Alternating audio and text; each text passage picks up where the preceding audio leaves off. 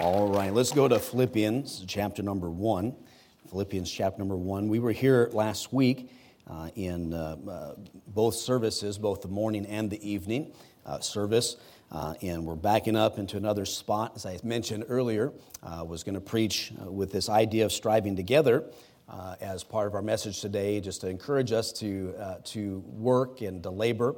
And really, if you just don't get anything out of the message today except for this, just ask yourself as you pray today in the Holy Spirit and just say, Lord, am I striving in my labor for you? Strive means hard work. It's labor. It's not loafing, but striving. And I know for me, even when I get really busy and you know the weeks are filled with different activities and different stuff, I still don't feel like I'm doing enough. And for my Lord, because He's done so much for me. And I like that song, you know, we love Him more. He loves us the mostest to infinity, and we can't love each other, love Him like He loves us. But we ought to love Him, and we ought to serve Him. And God's placed us in a church body, fitly joined us together. We are dependent upon one another. And so God's given us every single person we need to run a successful vacation Bible school. You're all right here. And so get involved. You say, I don't know what I can do. We'll find a spot for you. There's so many different things. And so I do want to, again, mention that. And it's not just that, whether it's singing the choir or it's working on a bus, teaching a class. God gives us gifts and abilities, and He does that so we can use them to serve Him. And we ought to thank Him for our gifts, and then we should use them for Him as well. I'm going to invite you to stand as we read our text this morning. We're going to find it in verse number 27. I'm going to give a little bit of background and have kind of a little more, hopefully more brief message this morning. And there's nobody in this room that wants me to be done more than me right now, and with my head. And so pray for me as we continue forward. Verse number 27, the Bible says, only let your conversation be as it becometh the gospel of Christ, that whether I come and see you or else be absent, I may hear of your affairs, that ye stand fast in one spirit, with one mind, striving together for the faith of the gospel, and in nothing terrified by your adversaries, which is to them an evident token of perdition, but to you of salvation and that of God. For unto you it is given in the behalf of Christ not only to believe on Him, but also to suffer for His sake, having the same conflict which ye saw in me, and now here to be in me. This morning, by God's grace, I'm going to preach a message entitled Striving Together. Let's pray. Heavenly Father, I pray that you bless this message. Again, help me and to be clear with my speech and thoughts this morning. And Lord, where I'm not, just make up the difference, please, and we'll give you the glory for everything. In Jesus' name, amen. Please be seated. Paul is writing the book of Philippians from jail. This is one of the prison epistles.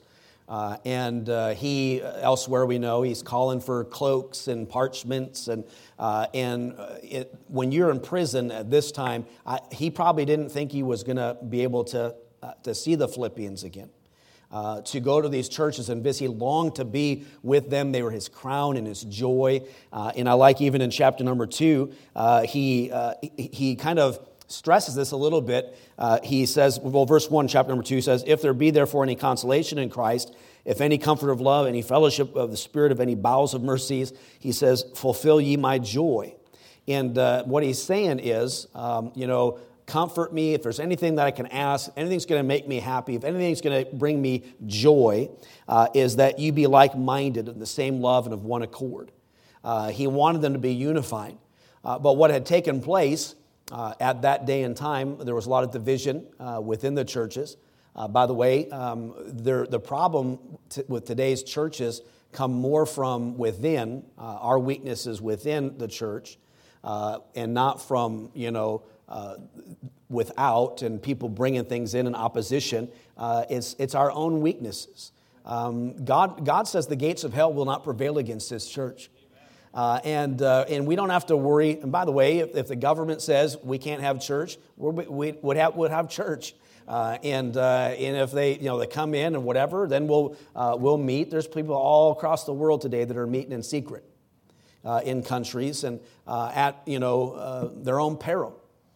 And so we're going to obey the Lord. We're going to follow the Lord. But it's not Washington State or the federal government or whatever, the opposition that they would give towards us that slows us down. We're our own worst enemies. And in this church, which was a loving church, and Paul was praying for them. But if you think about this for a second, he's in prison. And he gets wind. Like if you turn to let's see here, chapter number 4. He's saying, verse 1, therefore, my brethren, dearly beloved, long for my joy, my crown. He's telling them again, stand fast, which we found in the verses we read a moment ago, in the Lord, my dearly beloved. And then he says, I beseech Euodias and Syntyche that they be of the same mind in the Lord. So I don't know what those two ladies were fighting about, but Paul heard about it in jail. And when he wrote this letter to the church at Philippi, he calls them out by name. And could you imagine being a Euodias, or you're just sitting there listening to this letter, and then you get called out. Whatever was going on was a public thing. And Paul dealt with it, and was crying for unity in the local church because there was persecution. There was persecution from the government. There was false teachers and everything that was going on. And he's praying for them. He wanted them to grow in love and abound in all of that. But he says, I'm torn between two places. In chapter number 1, back there again, he's torn between two places. He wants to be with the Lord. But he wants to be here. And verse 23, for I am in a strait betwixt two, having a desire to depart, to be with Christ, which is far better. Nevertheless, to abide in the flesh is more needful for you. And having this confidence, I know that I shall abide and continue with you all for your furtherance and joy of faith, that your rejoicing may be more abundant in Jesus Christ for me by my coming to you again. He wasn't sure what was going to take place, and so he's giving them instructions. He's writing to them what the Lord, of course, is. We believe in verbal plenary inspiration. This is God-breathed. Paul is writing this. Oftentimes, somebody's writing it for him, and maybe he's dictating it. I don't know how it all works, but he's telling them, and he runs down a big list of stuff after our text, which teaches them what a conversation that is becoming the gospel of Christ is. Now, that phrase there in verse 27, only let your conversation be as it becometh the gospel of Christ, basically means that we're to walk worthy of our salvation. Our behavior in our life needs to be consistent with the gospel of Christ and Him saving us. He's imploring them to walk with the Lord. And it was probably when, if you were in that congregation, knowing where Paul was and knowing you probably never see him again, and you're listening, you're at the edge of your seat and listening to this letter being read, man, you're taking note of every little thing that he's saying. Because the Lord's important and God's important. The kingdom of God is what they were all about. And he basically said, hey, I love you and you're doing great, but here's some things that are wanting. And so he's in chapter number 1, knowing later on in the letter he's going to slam two ladies for arguing or whatever it was, and then encourage them. By the way, those two ladies labored with. They were part of the establishment of the church at Philippi, and which is, I guess, help us to understand that even people who love the Lord and serve the Lord are going to have disputes. And they're going to have differences. Paul knew that. He had that same thing with John Mark. And on and on. So men of God then, men of God now, people of God then, people of God now, we're going to have conflicts. But what God stresses throughout the New Testament in particular for us as we apply it to our life is to make sure that we get through those things, that we go to those who we've offended, or if we work it out, forgiving, extending forgiveness, accepting forgiveness, and forgiving even as Christ has forgiven. Not because he has forgiven us, but the same way. And here's the deal. You didn't deserve to get saved. I didn't deserve to get saved. God loved me even though I was the enemy of God. And he loved me anyways and commended his love towards me. And he died for me. And I didn't deserve it. You didn't deserve it. That's how we're supposed to forgive each other. I can't forgive them, Pastor. You just don't understand. You don't know what they've done. I just can't forgive them. You won't forgive them, but you can forgive them. Well, they don't deserve it. Neither did you. But you're supposed to forgive them like Jesus forgave you. So, by the way, forgiveness is a way that you'll avoid bitterness in your own life. The person who's offended you, hurt you, whatever, they might not have asked for forgiveness. They might not deserve forgiveness. But when you forgive them like Jesus forgives you, it'll help you. And it'll help you to go forward and help you to not have the root of bitterness and all the ugliness that comes with that. And by the way, it's going to be very hard to be right with the Lord when you can't do that or you refuse to do that. Because when it comes down to it, it's us refusing to forgive. And we don't want to forget. And we want get-backs and we want vengeance and we want to one-up somebody. But that's just not what God wants us to do. So he has said, I'm torn between the two places. He's heard about these ladies, and he's writing this letter by inspiration of God. He's saying, I'm praying for you, and I love you, and I'd love to see you. He says, can you make me happy? In chapter number 2, this will fulfill my joy. If you just are of the same love and of the same mind, he said, let nothing be done with strife or vainglory, but in lowliness of mind to esteem others better than self. Is it encouraging them to have the same mind in them that is in Christ Jesus? And he says, don't be filled with pride. By the way, when's the last time your humility caused a problem in church? When's the last time your humility caused a problem in your marriage? When's the last time your humility caused you a problem in parenting? Are you following me? It's only by pride comes contention. And when we strive and we're filled with pride, that's when we have problems and difficulty. Humility is, in meekness, character traits that God wants us to develop. It's part our problem that we have to work on, dying to self. Of course, there's fruits of the Spirit that God gives us.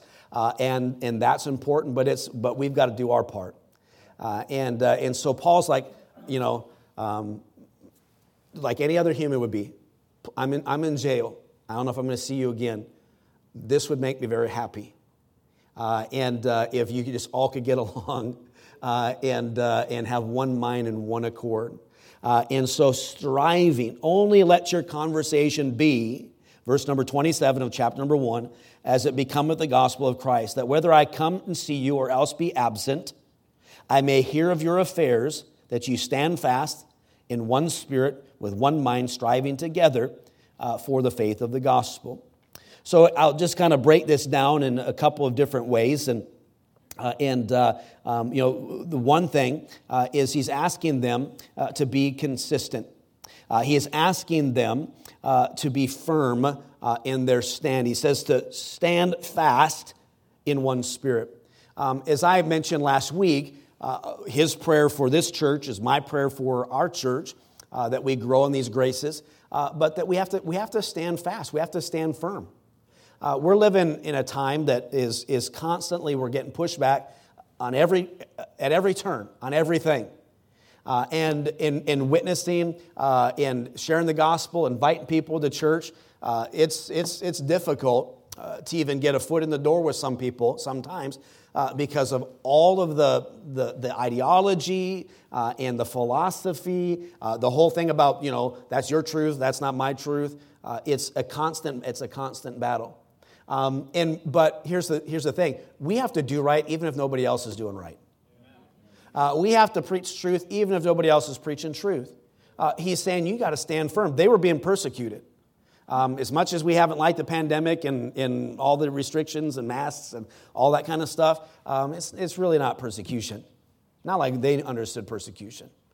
There's nobody in this room that today or next week, probably months, years from now, as bad as it would get, I think, we'll be able to practice our faith. And there'll be pushbacks, and they'll say, oh, this is hate speech or all this kind of stuff. I can see that in our future.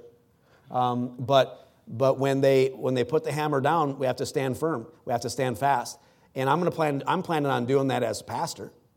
And I hope that you plan on doing that as a church member, and that you just stand up. One of the big topics, obviously, in the news now, right, is abortion, Roe versus Wade, and you're going to constantly get people. If you live your Christianity out loud, and you're a light and you're salt, and you say, hey, no, God's against it.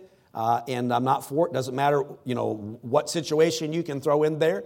That baby is a human life that God created and that God knew before He formed it in the belly. And so it's no, and for whatever exemption you want to put in there, you'll get ridiculed and mocked. You might get canceled at your workplace or whatever. I'm just kind of, I don't think I can be canceled.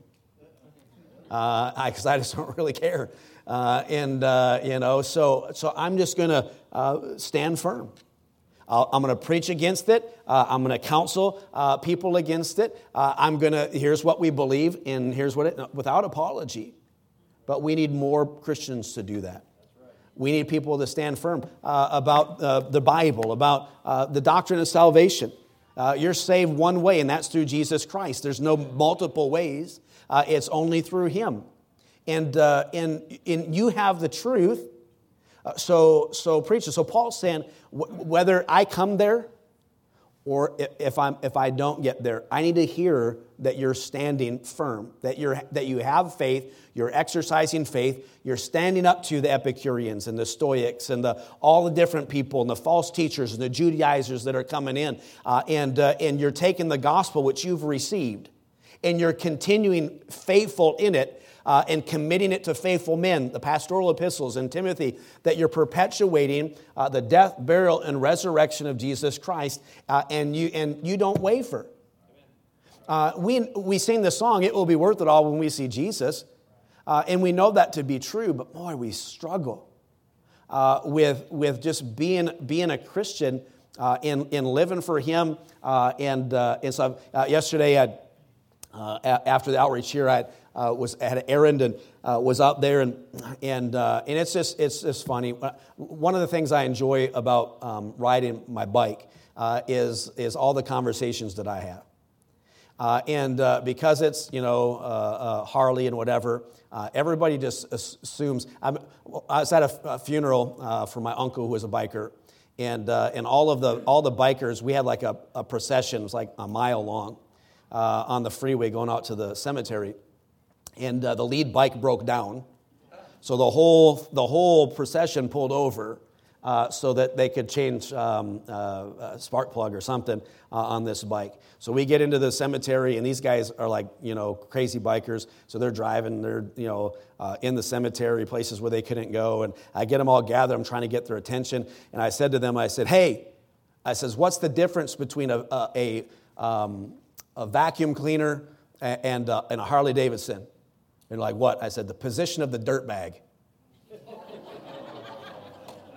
And I had mixed reaction there too, but I could get away with that. And so everybody just assumes I'm a dirt bag when I pull up and we begin talking, and then I let them know because their language is colorful and this stuff, and then I just love it because I go, well, I'm actually a preacher, and then they're all uncomfortable, and and I try to keep the conversation going, and I have some gospel tracts and I give to them. I'm using that as an open door. I'm saying all of us got to do that. We have to stand fast, preach the gospel. The world's not going to get any better.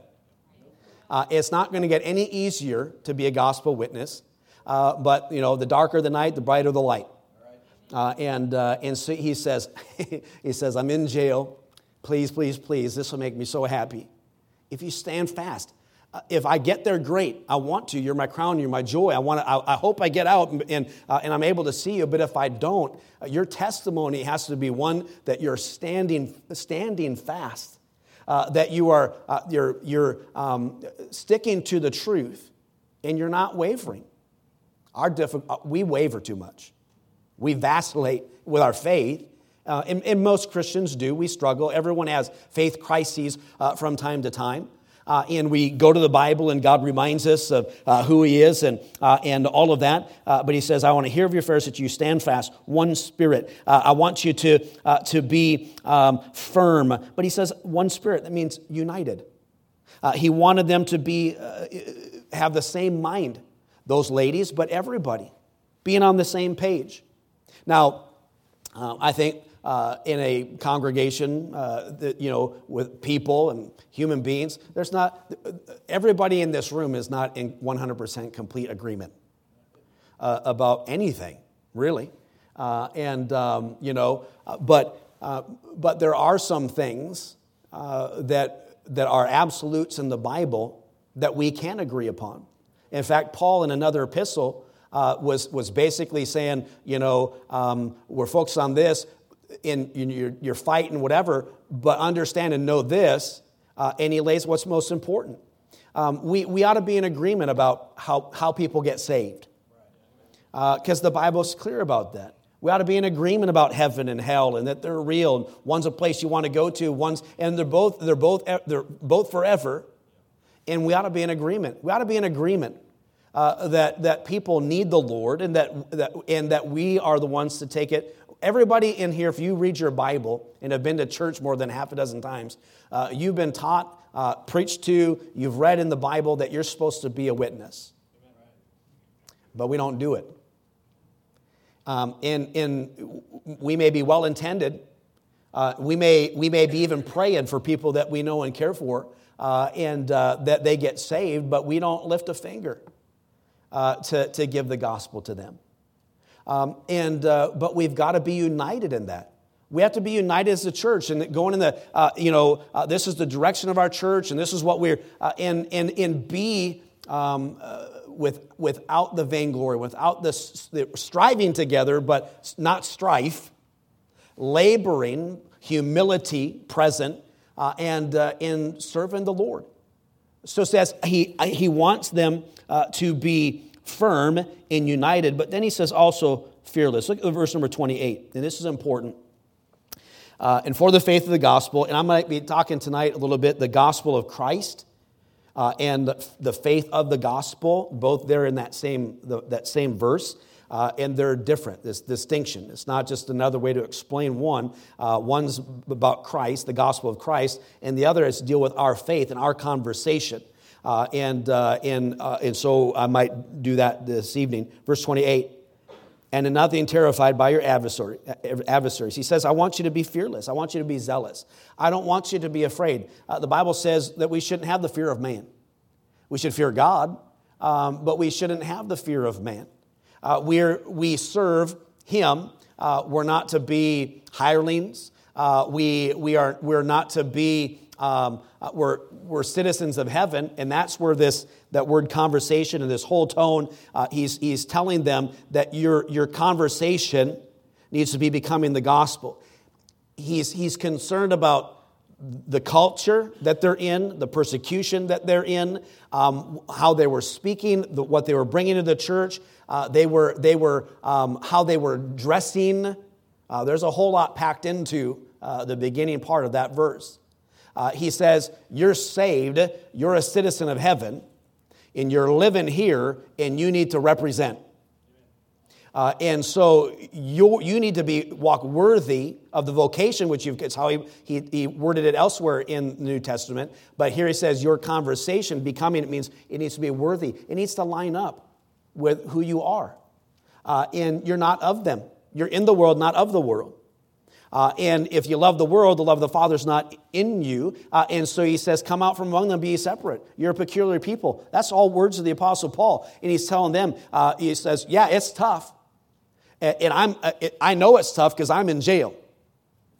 And this is what you need to do, and it needs to match up. And you should not be afraid of the politicians. You shouldn't be afraid of the false teachers. He says, I want you to be fearless. And here's the main point I want to get across here this morning from this text. What it says, remember, the Bible gives us a lot of scriptures that illustrate these are evidences of salvation, right? The fruits of the Spirit, love, joy, peace. Those are things that God, if you're saved, by the way, when you get saved, God changes you. You become a new creature in Christ. Your body becomes the temple of the Holy Ghost, and there's a metamorphosis. We have to reckon ourselves dead to sin, alive unto Christ. We indicate so with our baptism, and that we're dead and we're walking in newness of life. So there's a change that takes place in every single instance when somebody gets born again. And genuinely saved. Sanctification, putting off the old man, putting on the new. There's a process in sanctification. Everybody that gets saved, they're not like, a saint. I mean, they're a saint that they're saved, but they don't live like a saint. Are you following me? There's some time that in discipleship. I'm not saying that if you get saved, you're going to have no problems with temptation and whatever. In fact, the opposite is true.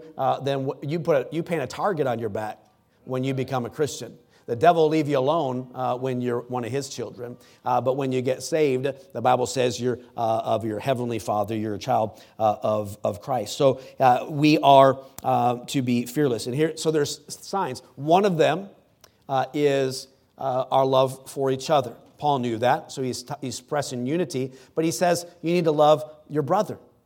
And if you don't love your brother, the love of the Father is not in you. And he says you'll be known, even in fact, by your love. People know you love me because you love your brothers and sisters in Christ. Is everybody with me? Say amen. So he says those are evidences. Your works are an evidence.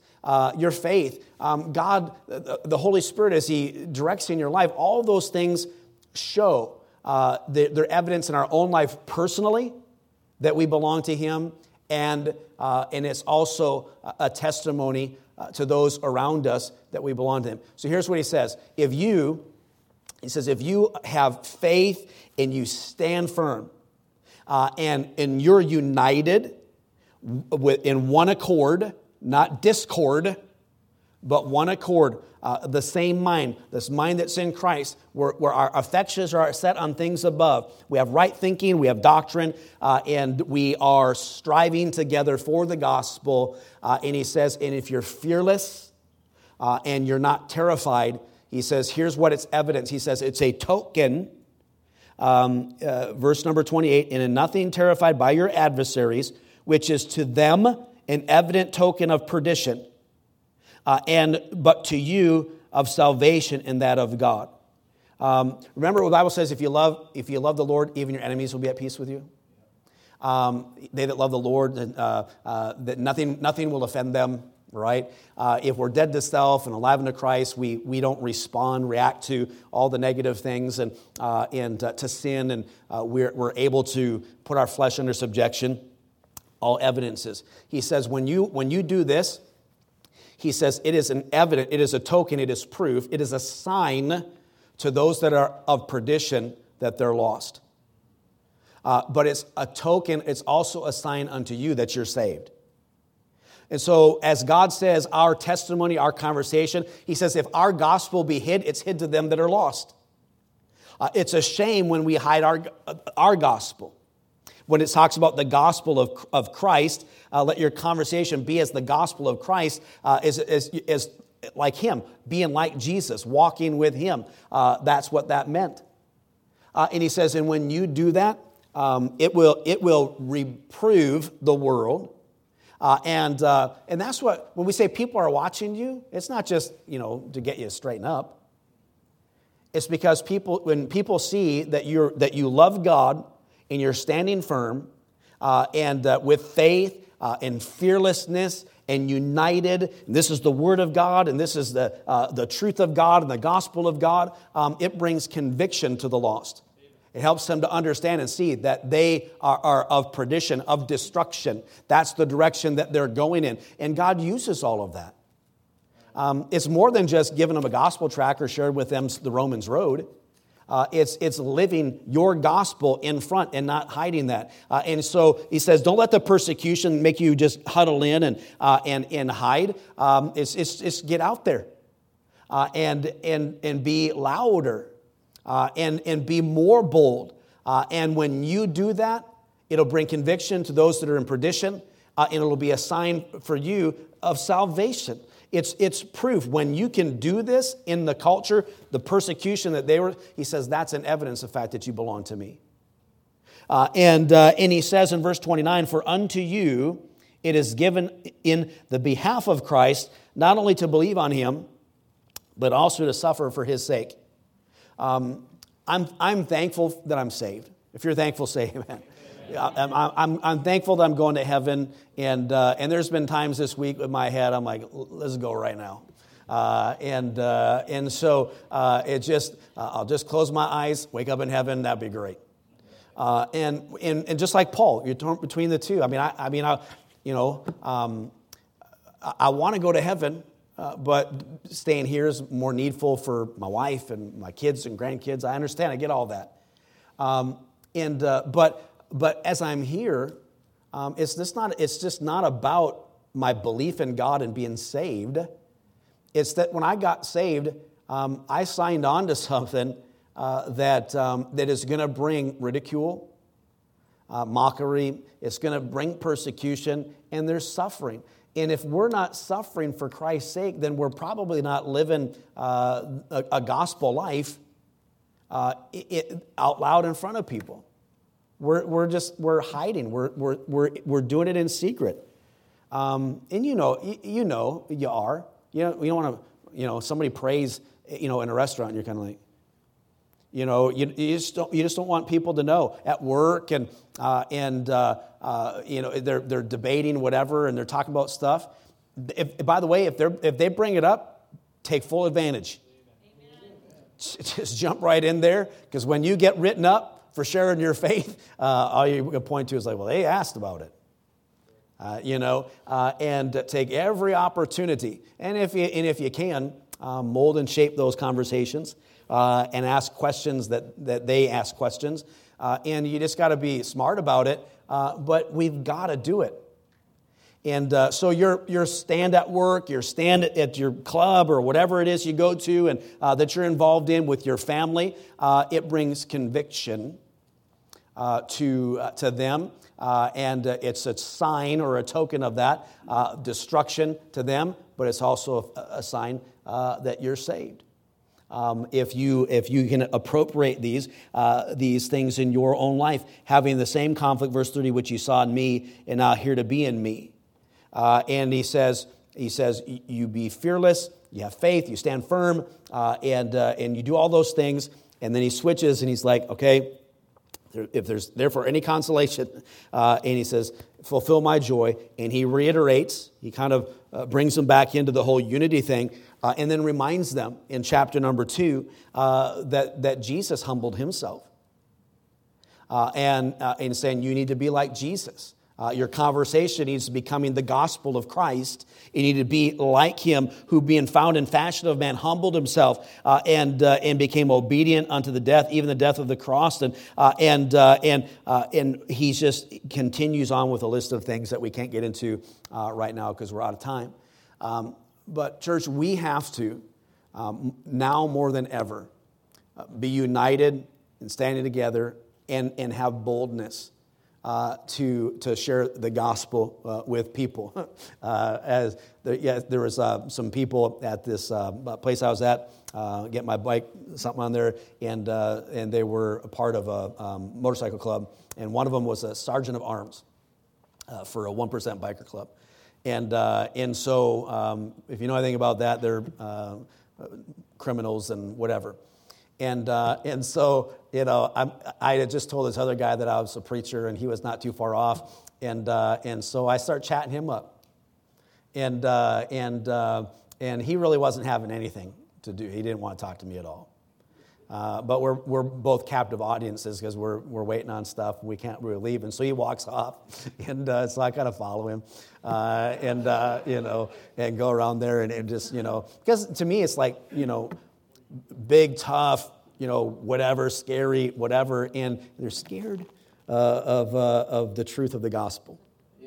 And in fact, I remember one time somebody said, somebody said, what are you, they took their Bible to work. What are you, some kind of sissy, taking your Bible to work? And I'm like, here, you carry it. I don't want to, well, who's the sissy?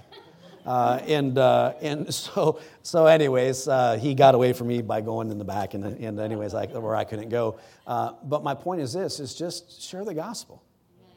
God says, don't be afraid, to be fearless. And so it's like, hey, do I give them a gospel tract? Do I witness to them? Oh, they're scary. God says, don't be afraid. And by the way, you're safer spreading the gospel, no matter where you are, than most of the time in your life. When you're in the center of God's will and doing the will of God, safest place you can be. Doesn't matter if it's in the jungle somewhere in some primitive culture, or if it's at a shop in Tacoma. Safest place you can be. And whenever I'm afraid, God says don't. And don't be terrified by your adversaries. So maybe God's laid somebody. Maybe you got an aunt or an uncle or a brother, sister, whatever it is, and you're afraid to tell them that Jesus loves them and that they need to be saved. I hope that you take the advice that Paul gave from jail to them. Just really get at it. Make me so happy, he said. It'll bring joy if I find that if I hear of your affairs and that you're doing this. And I just think it's for us too to do as well. Let's all stand today with our heads bowed and our eyes closed. And you say, maybe by way of invitation today, our heads are bowed and our eyes are closed. You say, Pastor, a little while ago you asked, if you're saved, say amen. And I couldn't say amen. I don't know that I'm saved. I don't know that I'm a Christian. I've never placed my faith in Christ. I've never asked God to forgive me. I'm just not sure where I would go when I died. Our heads are bowed and our eyes closed. You say, that's me. I'm just not sure, but I would like to know. Is there anybody here would just raise their hand in acknowledgement of that? Nobody's looking. Our heads are bowed and eyes are closed. You say, Pastor, I'm not sure where I would go. Would you pray for me? Anybody at all? I'm not sure. Pray for me. All right, Christian, we need to get with it. It's 2022, and I understand, and we're busy, and the life is filled with all kinds of activity and different things. But what made Pastor Paul filled with joy, what make your pastor filled with joy? If we just live for him fearlessly and united and just standing for what we really believe in. Maybe today would be a great day for you to kind of rededicate yourself to being that kind of a Christian. As the piano begins to play, if God's spoken to your heart, just pray. Maybe He's revealed one of those three things. Maybe you have fear of man. Maybe you have a divided mind and you're not on the same page with the Bible, and you're constantly combating the Holy Spirit as He leads and directs and as you read your Bible.